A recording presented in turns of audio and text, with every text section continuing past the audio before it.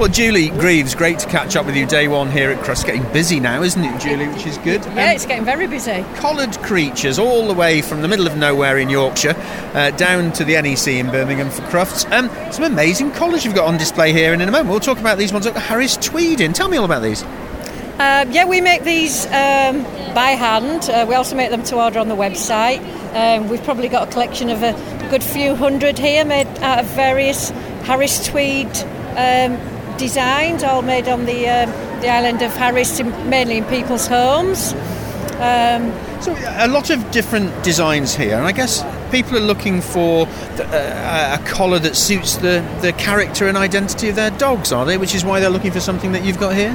Yeah, I think a lot of people buy to go with the dog's fur, the colours of the fur and things like that. And they are washable as well, so even the mucky dogs can wear them. Collars obviously come in many different shapes and sizes, and leather used to be a very popular collar, didn't it? But I know is things like sustainable materials like the Harris Tweed that you've got becoming more popular?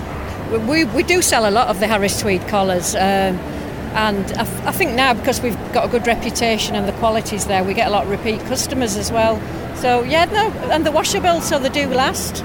Yeah, they're very hard wearing. They're all handmade. I've got this lovely idea of you sat there in your slippers at home with a sewing machine making these things up. Is that how it works? Nearly. Yes and no. It is myself, and we also have a lady that works for us that helps as well with the sewing. So how long does it take to make one of these Harris Tweed ones, for example? 15-20 minutes, maybe, yeah. And you choose the design and the weave, and you get that down from Scotland? Yeah, I pick all the fabrics. I try to go for a lot of funky ones as well, because a lot of the weavers now are doing unusual designs that are vibrant and bright and different. Like the red ones here, for example. Is that what you're talking about? Or? Like these sort of colours, okay. like really vivid colours. They're vivid, almost like a vivid tartan, aren't they? Those in a way. Yeah, not your traditional tartans, but just more vibrant and bright and colourful, really. Have you got a favourite amongst these? They're tremendous. I think I like this one with the orange and reds in. Yeah. It's got an element of Joseph and his Technicolor dog collar, this, isn't it? Which is quite amusing. But, it has, yes. And they're very substantial, these things, aren't they? I mean, it's not a piece of material. This is with a proper clasp and harness harness attachment. They're very well made, because they're covered over webbing, and then they've got cotton fabric backed onto the back of the collar, so it's non-irritant on the dog, and it just makes them quite substantial, so they're really, really durable.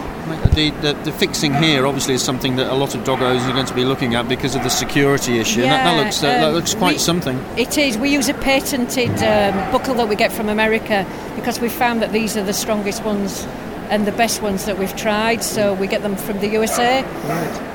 And behind us you've got lots of amazing looking dog beds as well. So has Collared Creatures been a lifelong ambition of yours, or how did you get into this? Well, it all started from me just messing about on an evening making dog collars for my dogs.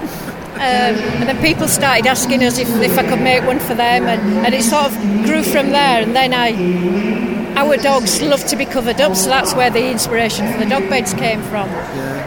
From our dogs, really. So many businesses start out like that, Julie, don't they? Where people doing things for themselves, and they say, could you make me one, could you make me one? And it's now an industry of itself for you. Yeah, and you've got to go for it sometimes. It's always a risk leaving your normal job to do something that you're not sure is going to work, but I think sometimes you just got to go for it and try and push and do as well as you can. So what was your normal job, as you called it? What did you give up? I worked for a cardboard box company in the office. This is very different. You enjoy working for yourself though, obviously. Yeah, I love it, honestly I do. I love what we do, but it's very hard work, and it's not very often we get a day off, but I wouldn't have it any other way.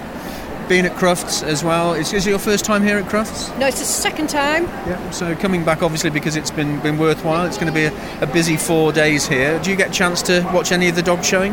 That's a no. And what dogs? I know you have dogs, don't you? What do you have? We've 3 Hungarian Vizslas. We've a white-haired Vizsla and 2 short-coated Vizslas. They got plenty of exercise up in the moors in Yorkshire, don't they? Yeah, they'll have a good run. And hopefully they are your walking advertisement for your collars. They certainly are, yes.